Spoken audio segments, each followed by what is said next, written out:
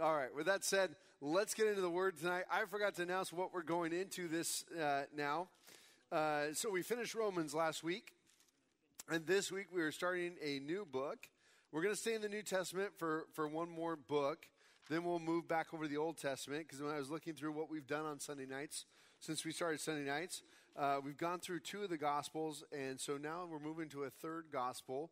We're going to be going through the Gospel of Luke over the next period of time here, and studying through this Gospel, and then we'll move back into the Old Testament. So with that said, let's go ahead and pray, and then we'll get into the Word. Heavenly Father, Lord, we thank you so much for your goodness toward us. We thank you for your Word, and we ask now, Lord, that you just open up your Word to us, teach us, meet us here, Lord. And this evening, as we're speaking just about Zacharias going into the temple and you sending your messenger, Holy Spirit, we just ask for you to speak to our hearts tonight. Teach us, inspire us from your Word. We pray all this in Jesus' name. Amen. Well, let me set the stage before we start reading the Gospel of Luke. The last prophet was 435 years prior to the announcement to Zacharias about John the Baptist. So you got to back up 435 years. As the Jews speak about that period of silence from heaven, we read about it even in some of the apocryphal books. Now, the apocryphal books were never considered canon by the Jews as far as Scripture goes. They were actually considered just history. And it wasn't until the Council of Trent, much later on in more recent church history, that the apocryphal books were added into the Catholic Bible canon, okay? Just so you understand that. But in the Maccabees, they kind of state the problem is when Antiochus Epiphanes had come into the temple and desecrated the altar by sacrificing a pig on the altar, when he had done that right around 150 BC, the Jews, after throwing off the Maccabean revolt and throwing off Antiochus, they said the problem was there was no prophet to tell us what to do with the altar. Could we clean it? Or did we have to make a new altar? What do we do? And they were just waiting for a prophet to tell them something to do.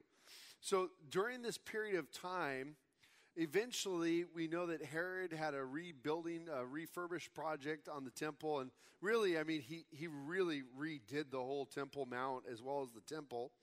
And the Jews were still waiting to hear from God. They were waiting for a prophet. And it's really an important idea for us to grab hold of, because you and I are so used to having the Word of God and having the testimony of the Holy Spirit in us and listening and praying and having that relationship with God. But that wasn't the case, because the relationship with God came through the temple. And at the temple is where the Spirit of God dwelt for the Jewish people.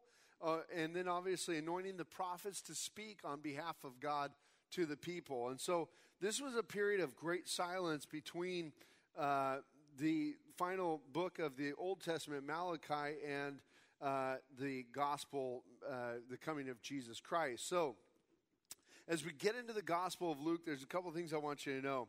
First of all is Luke's name is never mentioned as the author here in the Gospel of Luke.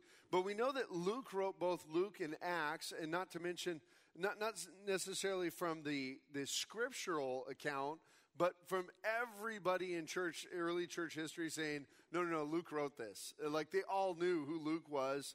They knew that he wrote these books, and they attested to his authorship of these things.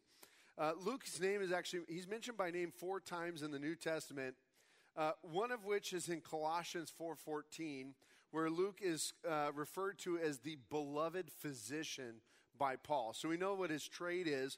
Now, also we know that Luke was a Gentile, because in that same passage of Colossians chapter 4, Paul talks about those of the circumcision, and he lists out the people who are of the circumcision, which would be the Jews. And then after he finishes listing them out, he lists off some Gentile co-workers. And Luke is a part of that Gentile group of co-workers. So it's kind of amazing, because when you take Luke and the book of Acts, Luke is the author of 1/4 of the New Testament. A Gentile is the author of 1/4 of the New Testament. And And to me, that's pretty amazing. Now, of course, obviously, we don't know who the author of Hebrews is.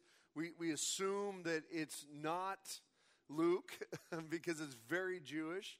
But we don't know for sure. And one day when we get into heaven, we'll find out.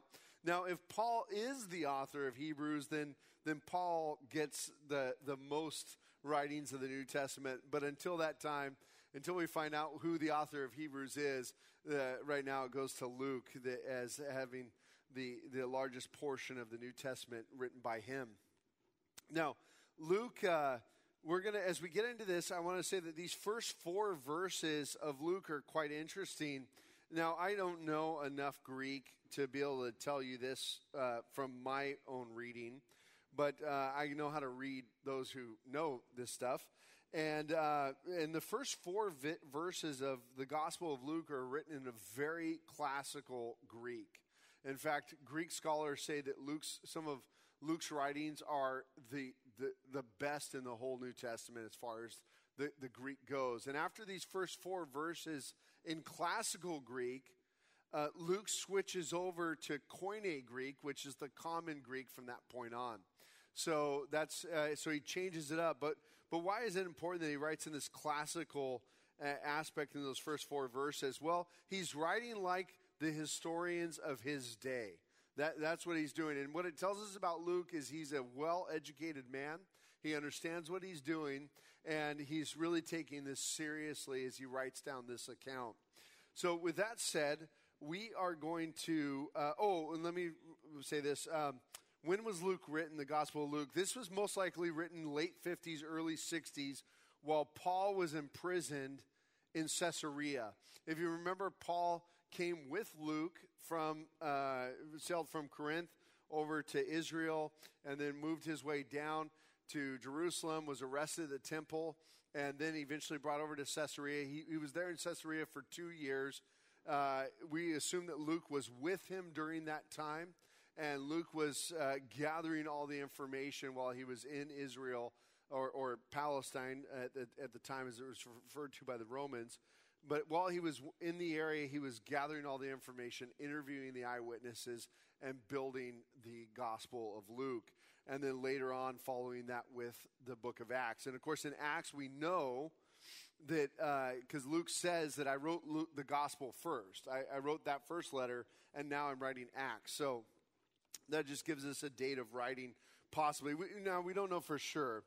But let's go ahead and get into verse 1. Luke writes, "Inasmuch as many have taken in hand to set in order a narrative of those things which have been fulfilled among us, just as those who from the beginning were eyewitnesses and ministers of the word delivered them to us, it seemed good to me also, having had perfect understanding of all things from the very first, to write to you an orderly account, most excellent Theophilus, that you may know the certainty of those things in which you were instructed." Now, we don't know who Theophilus is. It's interesting because his name means God lover. And some have speculated that Theophilus was actually a code name for the church. I don't think so. I think it was an actual person who is named Theophilus, and very possibly the man who sponsored Luke to go forth and investigate these things. Some speculation is that Luke was actually preparing this in a way as a defense for Paul. I'm not sure if that's the case or not, because Luke is obviously with Paul before his arrest. He kind of comes and goes in the book of Acts with Paul.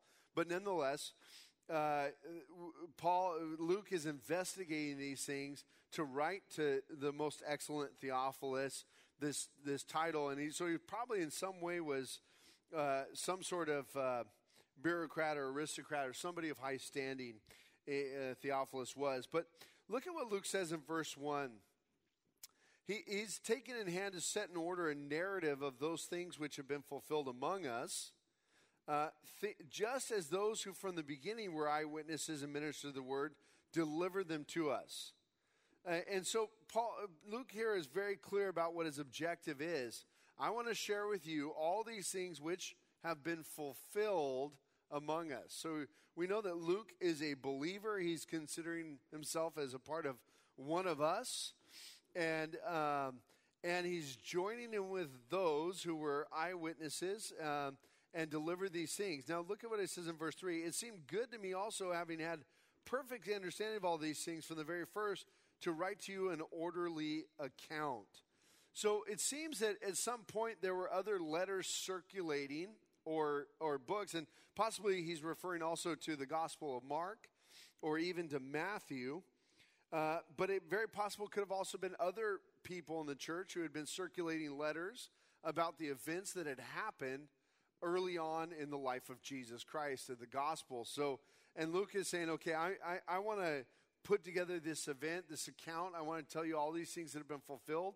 But more than that, I want to give you an orderly account. Now, this is important because from an Eastern perspective, an Eastern mind, from a Jewish mind, it wasn't important to give things in a set order of timeline of events. In the Jewish mind, that doesn't matter. You just list the events, and it could be out of time order. That's not really important. But you and I, that's really weird. We want things like what happened first, what happened next, then after that, then after that. And that's a really Western mind. That's how we think. In an order of timeline. And so Luke here is saying, hey, I want to give you an orderly account. I want to give you a play-by-play as these things went down, sorting it out and giving you this whole story. And so that's what he sets out to do. That Luke wants you and I, and of course, ultimately, he wrote it originally for most excellent Theophilus, that we would have certainty of those things in which we've been instructed. So this is an account to say, okay, I've interviewed the eyewitnesses. I've gone forward searching out the truths of these events. And I will tell you that even to this day, although the eyewitnesses are gone, you can do an investigation yourself and find that, yeah, these events did in fact happen. You can still go out and search today, and you can look at not only place names that are mentioned, the historical records, and you can look into these things yourself and still come to the same conclusion that Luke did. Of course, Luke had a benefit of having the eyewitnesses, many of which still alive in his day, that he could actually interview. But one such book that I think is worth a read if you've never read it is The Case for Christ. The Case for Christ, a wonderful book. And Lee Strobel, who was a investigative journalist, court reporter for the Chicago Tribune, he was actually quite upset that his wife did the unthinkable and became a Christian. And so he kind of was hounding her about it. She said, look, you know what? You're a reporter, investigative reporter. You go do your homework on it. I'm going to keep believing in Jesus. And so Lee Strobel set out to say, okay, I'm going to prove this Christianity thing just total garbage. I'm going to debunk it. It's myth. And so he set out to do that. And so his book, Case for Christ, is actually an account of his interviews with different scholars and people and asking these hard questions about looking for the answers of why, or looking for the reasons why we should reject Christianity, but in the end it led him to the cross and where he also himself became a Christian. And so it's a great book. Of course, we know that Josh McDowell also had a very similar experience where he set out to disprove Christianity, and he himself also became a believer in Christ. And so we can still do these types of investigations today. All right, verse 5, it says, there was in the days of Herod, the king of Judea, a certain priest named Zacharias of the division of Abijah. His wife was of the daughters of Aaron, and her name was Elizabeth. And they were both righteous before God, walking in all the commandments and ordinances of the Lord, blameless. But they had no child, because Elizabeth was barren, and they were both well advanced in years. So Luke, as he begins to set the beginning of his gospel, he begins to give us some firm dates. And he's basing that around kings who ruled. And so here he mentions Herod, the king of Judea. This is Herod the Great. We know Herod ruled from 37 BC to 4 BC. And Herod the Great, he has put his mark on Israel. The guy was a paranoid king. It was rumored that the Romans joked that it was better to be one of Herod's pigs than to be his children, his sons, because he had murdered 2 of his sons. He felt threatened by them. He had murdered his wife and his first wife, and he just got rid of anybody that was a problem or that he thought was a problem. And so the Romans said, well, look, this guy's Jewish, so he won't eat pigs, so it's way better to be a pig. They won't get killed. But Herod the Great left his mark all over Judea. Of course, obviously the Temple Mount today, if you go there, it's massive. And you see the evidence of Herod the Great, Masada, Caesarea, all over. Herod the Great built many great buildings, including Caesarea Philippi. And so Luke helps us date this to this time prior to the birth of Christ, at least sometime before 4 BC. Well, he notes that Zacharias, this man who's a priest, is of the division of Abijah, and his wife was of the daughters of Aaron, and her name was Elizabeth. 1 Chronicles 24 gives us the divisions of the priesthood. There were 24 divisions of the priesthood. And why do they need these divisions? Well, twice a year, these divisions of the priesthood would come and serve at the temple. And they did those. They ministered in the temple. And what we're going to see here in a moment is Zacharias becomes the one who has to go light the altar of incense, change out the incense in the temple. And if you remember when we went through Exodus, and maybe you were here, maybe you weren't, the temple is divided up. The actual building itself was divided up into two rooms. The larger of the 2 rooms, the entry room, is called the holy place. And then the second room, which was separated by a veil or a curtain, that was called the Holy of Holies. Now, inside the holy place, you had the table of showbread where the priest would put loaves of bread before the Lord. And then you also had the altar of incense, which sat right in front of the curtain that went into the Holy of Holies. And so at this point in time, the Ark of the Covenant would have been missing from the Holy of Holies, okay? Because that would have been destroyed when Babylon came in. And so, of course, Indiana Jones found it, thankfully. No. They actually, some claim that they know where the ark is. They said that there was a Jewish man walking on the Temple Mount, and he died. And I saw that spot where supposedly he died. And that was a sign that that's where the ark is buried, under the Temple Mount. Ethiopians say that they actually have the Ark of the Covenant down in Ethiopia in a church. Who knows? But nonetheless, it makes for good lore and discussion, So maybe one of you will go find it. That'd be cool. So good luck. So Godspeed. All right. We're going to see that the division of Abijah was called up to go serve. Zacharias is a part of that division. Now, Zacharias and his wife have a problem. They were both right. Now, look at verse 6. Verse 6 says they were both righteous before God, walking in all the commandments and ordinances of the Lord, blameless. You can just leave that up for a moment. This is a really important commentary on who Zachariah and Elizabeth are. The reason why this is important is the following verse 7. Go ahead and pull up verse 7. But they had no child because Elizabeth was barren, and they were both well advanced in years. You see, one of the thoughts in that period of time is it's as if it's not bad enough to be barren and deal with that in a way loss if you're trying to have a child. And some of you have experienced that or are going through that. But then on top of that, to have everybody start to question your own godliness in this regard. Because that's what often people thought. You must be cursed by God. God must hate you because you can't have a baby. You must have done something wrong.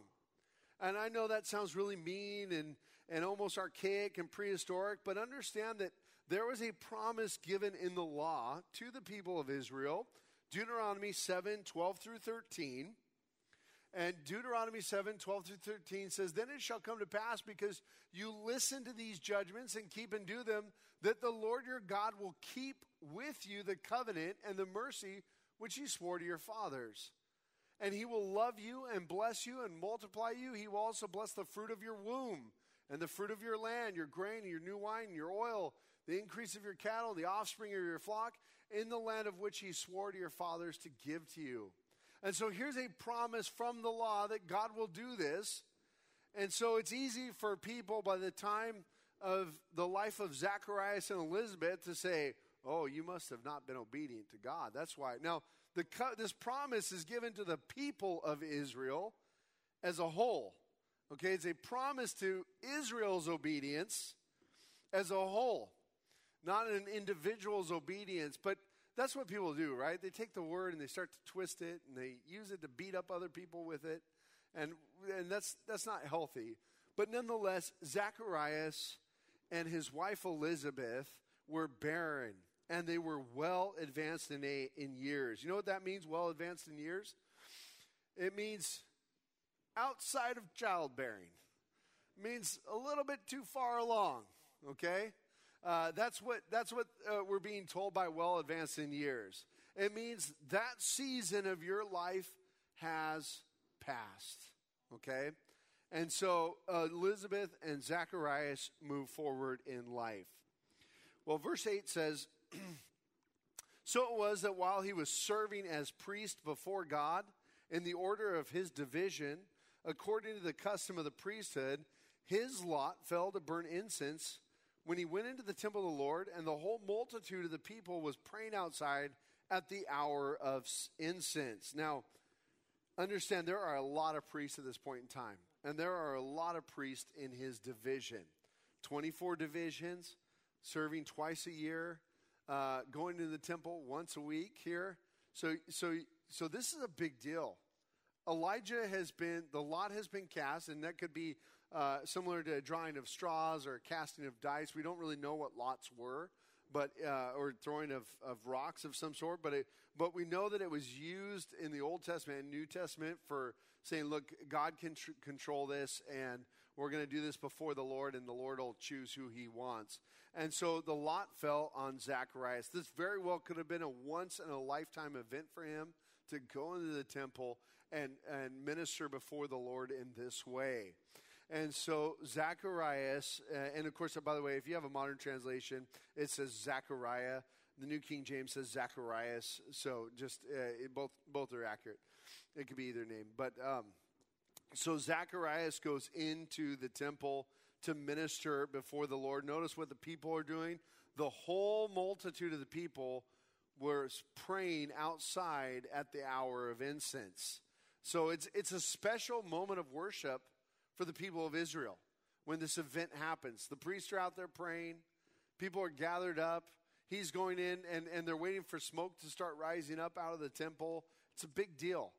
And as he goes into the temple, we read in verse 11, then an angel of the Lord appeared to him standing on the right side of the altar of incense. And when Zacharias saw him, he was troubled, and fear fell upon him. I can only imagine what this scene was like as Zechariah goes in. Remember how many years it's been since they've heard from the Lord? 435 years, okay? So it has become more common to not hear from God than to hear anything from God at this point in time. And so Zacharias goes in to minister before the Lord. He's doing things. He looks up, and there's an angel just standing on the right side of the altar. I don't know. Maybe it wasn't like that. However it was, I'm sure, obviously, it was startling to Zacharias. He was troubled. Fear fell upon him. I can only think that maybe he was even afraid that my time is up. Did I do something? Why is there an angel of the Lord here? And what an awesome sight this angel must have been. And, of course, this gives us a totally different picture than the precious moments angels, right? The little, whatever. Fear, he's troubled. Fear falls upon him as he sees this angel standing on the right side of the altar of incense. Verse 13, but the angel said to him, do not be afraid, Zacharias, for your prayer is heard. And your wife Elizabeth will bear a son, and you shall call his name John. And you will have joy and gladness, and many will rejoice at his birth. For he will be great in the sight of the Lord, and shall drink neither wine nor strong drink. He will also be filled with the Holy Spirit, even from his mother's womb. And he will turn many of the children of Israel to the Lord their God. He will also go before him in the spirit and power of Elijah, to turn the hearts of the fathers to the children, and the disobedient to the wisdom of the just, to make ready a people prepared for the Lord. Now, we're going to go through this systematically, but I wanted to read this whole paragraph here as Zacharias is giving the announcement. He says, don't be afraid, Zacharias. Your prayer has been heard. I can't help but ask the question, what prayer?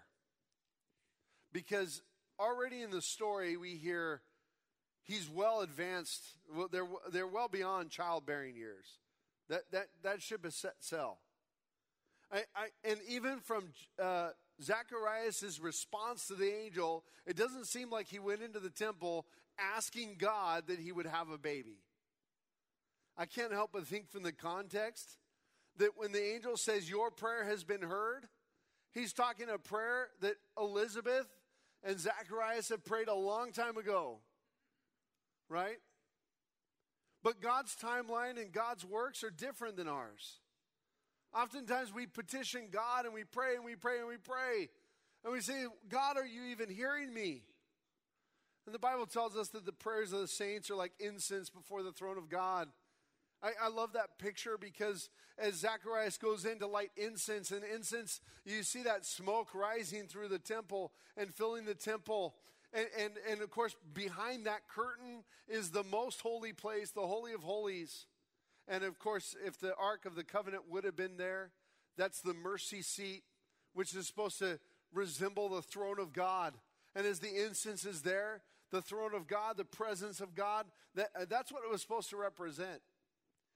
And so we get this picture of our prayers like incense before God. They're not going away. They're just hanging out right around him. And he hears every word. And so as Zacharias thought, well, blessed be the name of the Lord gives, the Lord takes away. The Lord chose to say no to me. Who am I to question God? I'll keep serving him.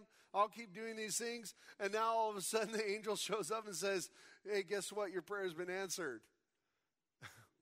I wonder if Zacharias even was trying to catch up here to the angel's announcement. Because he says, your wife Elizabeth will bear a son, and you shall call his name John. Now look at what it says about John. It says, you will have joy and gladness, and will rejoice at his birth. Well, of course, that we know that a baby born to a family brings lots of rejoicing at birth. I don't think there's a better spot to be than when a baby is first born. It's amazing. It's an incredible event. I know when I first saw Elise born, it was like, wow, God, you're amazing. I just was so caught off guard by how amazing that event was. But more than that, this whole idea of joy and gladness, this is associated with messianic prophecies, the announcement of Messiah. And we also read that he'll be great in the sight of the Lord.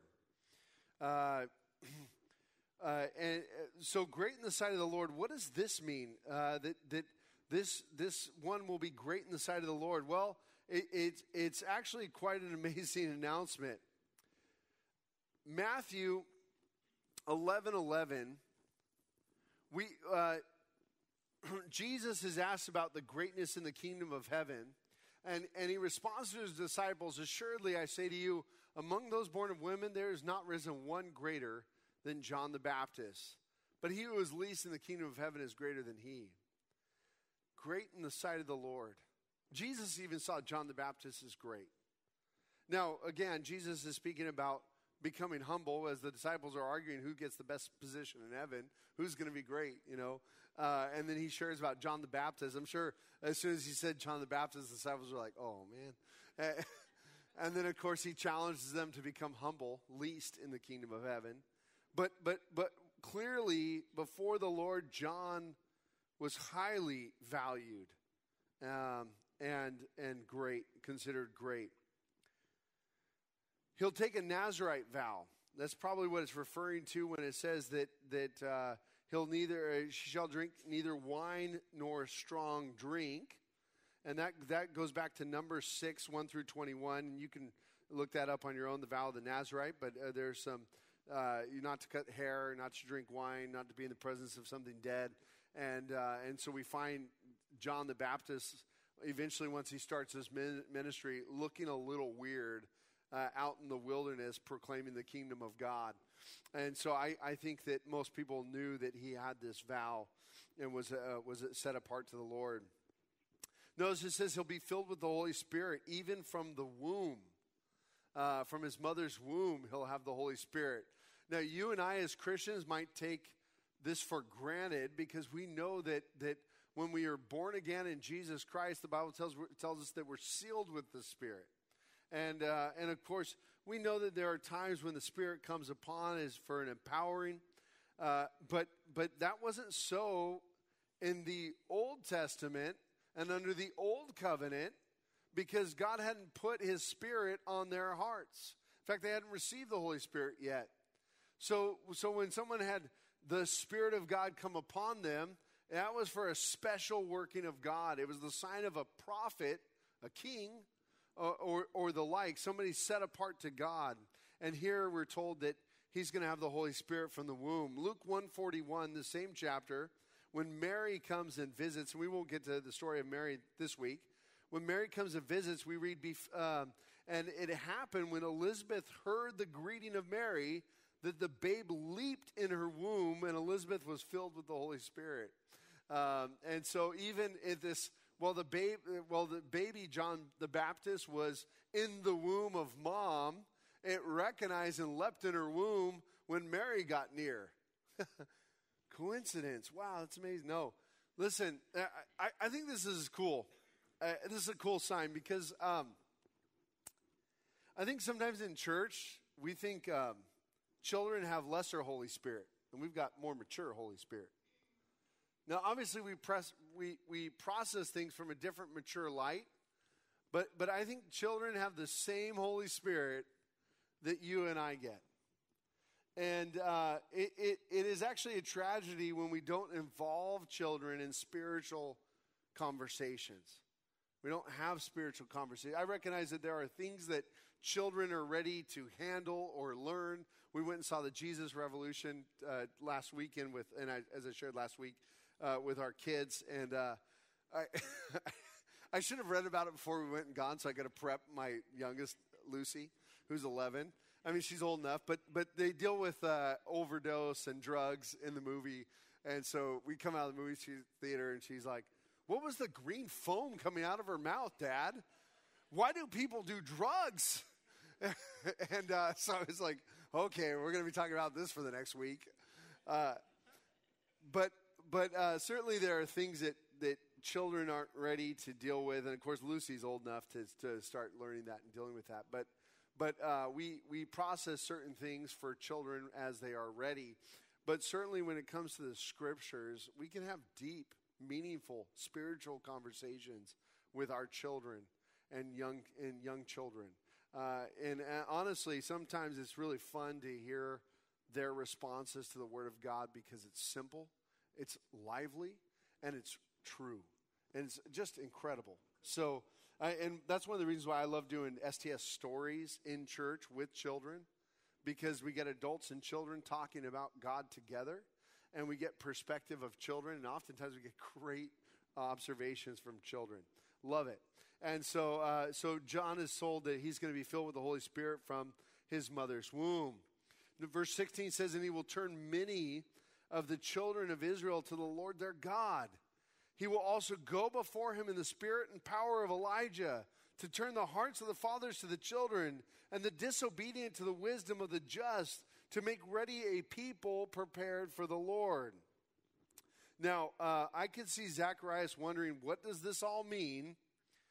Except for the fact that 435 years earlier, there was a prophet And Malachi prophesied on behalf of the Lord. Malachi 3:1. It says, Malachi 3:1. Okay, it's time for a coffee break.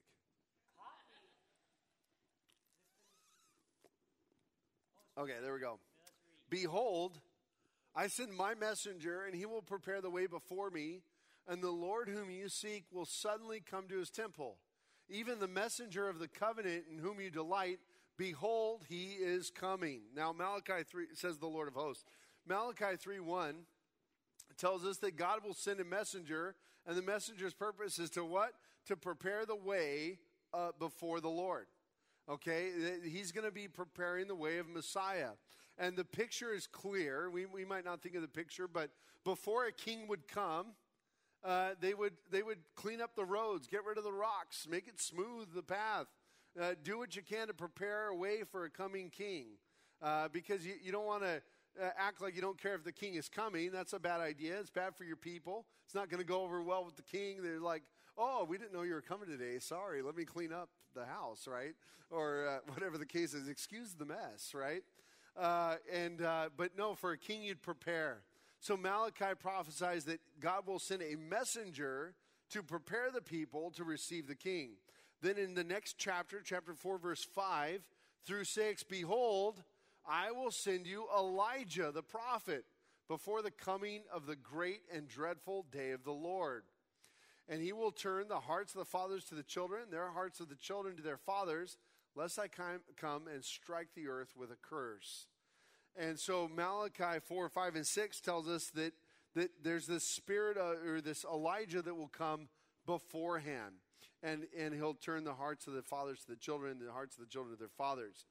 So as the angel is announcing this to Zacharias, it's clear he's speaking about this prophecy in Malachi that, hey, the time of fulfillment is coming. Now, we know that this prophecy in Malachi is both a already and not yet, because it was already fulfilled in John, but we also see that it's a not yet in the coming day of the Lord, the day of destruction, which is still yet in the great tribulation period.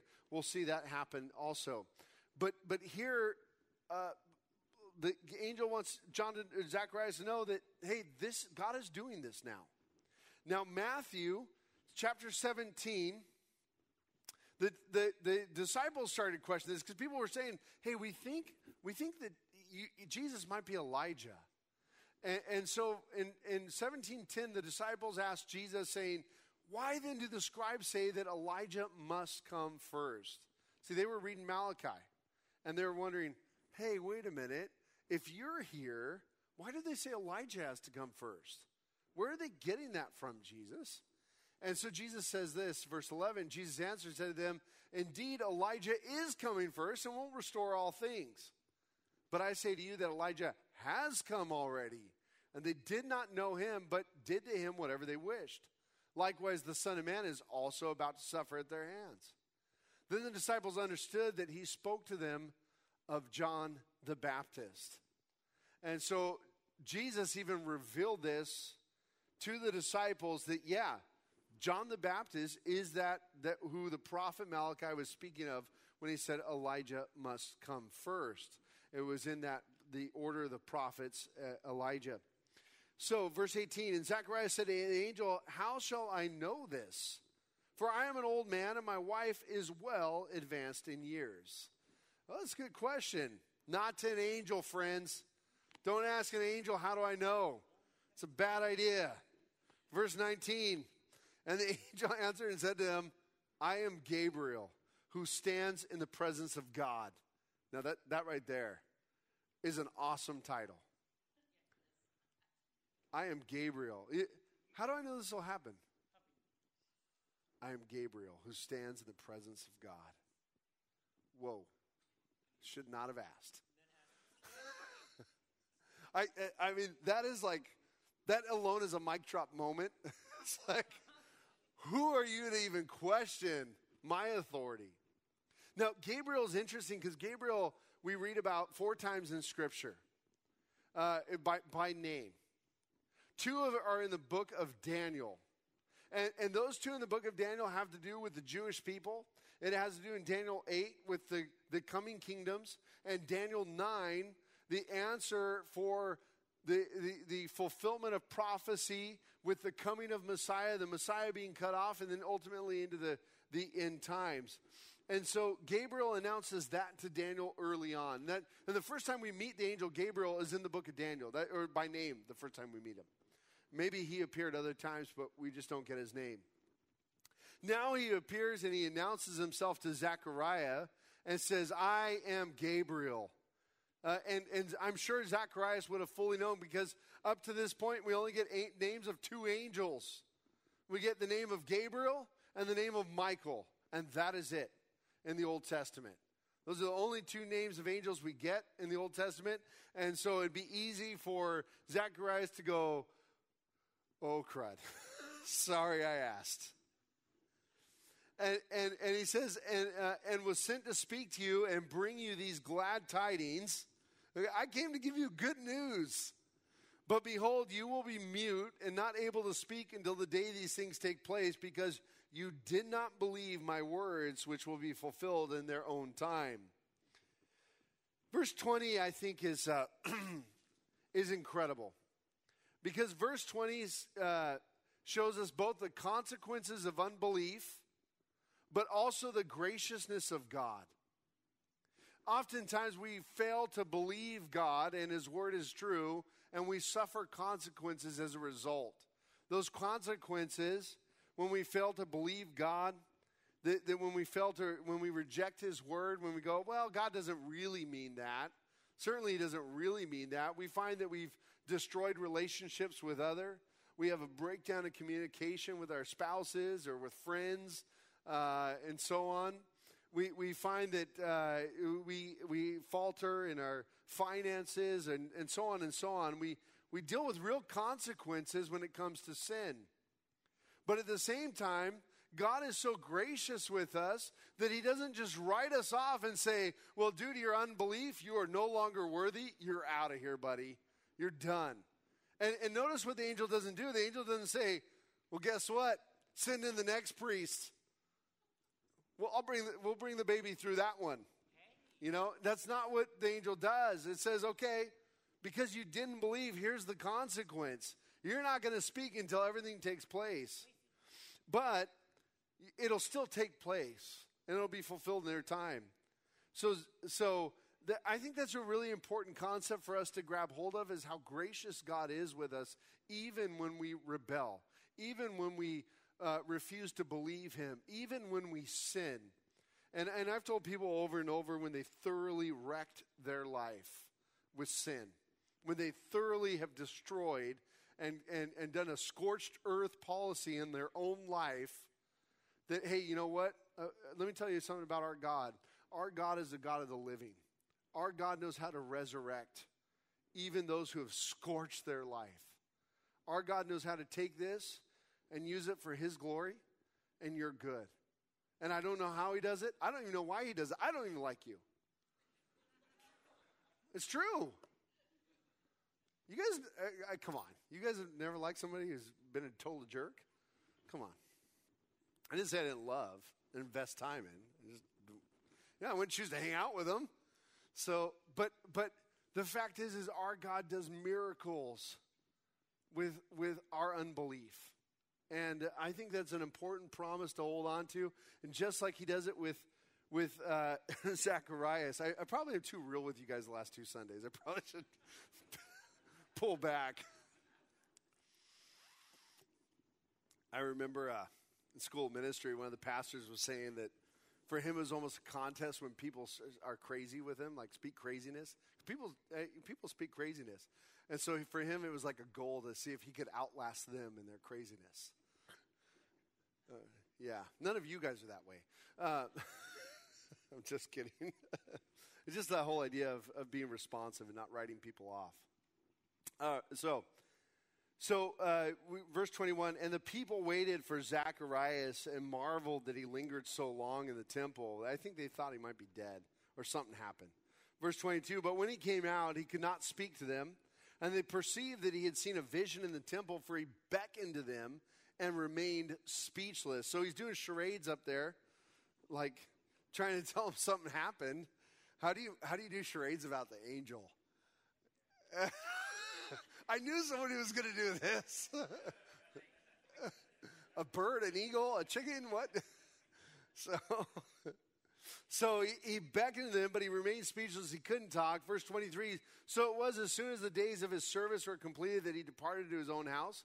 Now after those days, his wife Elizabeth conceived, and she hid herself 5 months, saying, thus the Lord has dealt with me in the days when he looked on me to take away my reproach among people. And notice that even she felt that she was reproached among the people because she was barren. Now, I want to point this out to you. Mary conceives by the Holy Spirit. Mary had a supernatural pregnancy. Zacharias and Elizabeth have a natural pregnancy under unnatural circumstances, being they're well advanced in years, but he still went home. He still knew his wife, and she conceived and gave birth. So don't confuse those two things. And so Elizabeth is rejoicing. Now, in closing tonight, I want to take you down to verse 57. We're going to pick up with Mary next week, but in verse 57, I think this part is awesome. Verse 57 says, now Elizabeth's full time came for her to be delivered, and she brought forth a son. When her neighbors and relatives heard how the Lord had shown great mercy to her, they rejoiced with her. So everybody's celebrating. Verse 59. So it was on the 8th day that they came to circumcise the child. And they would have called him by the name of his father, Zacharias. But his mother answered and said, no, he shall be called John. So Zacharias had clearly given the message to Elizabeth that his name is going to be John. So it's the 8th day after born. They're coming to circumcise, and they want to name the boy. And by the way, still in a lot of cultures today, they name the child after birth. Like a few days after birth, they have a whole naming ceremony. And it's a big deal in a lot of cultures. Well, this is one of those ones, 8 days after, they're going to name the boy. And they want to name him Zacharias. So Elizabeth says, no way. But guess what? They don't believe her. Verse 61. But they said to her, there is no one among your relatives who is called by this name. Verse 62. This is the funny part. So they made signs to his father what he would have them called. Now, they act like he's deaf.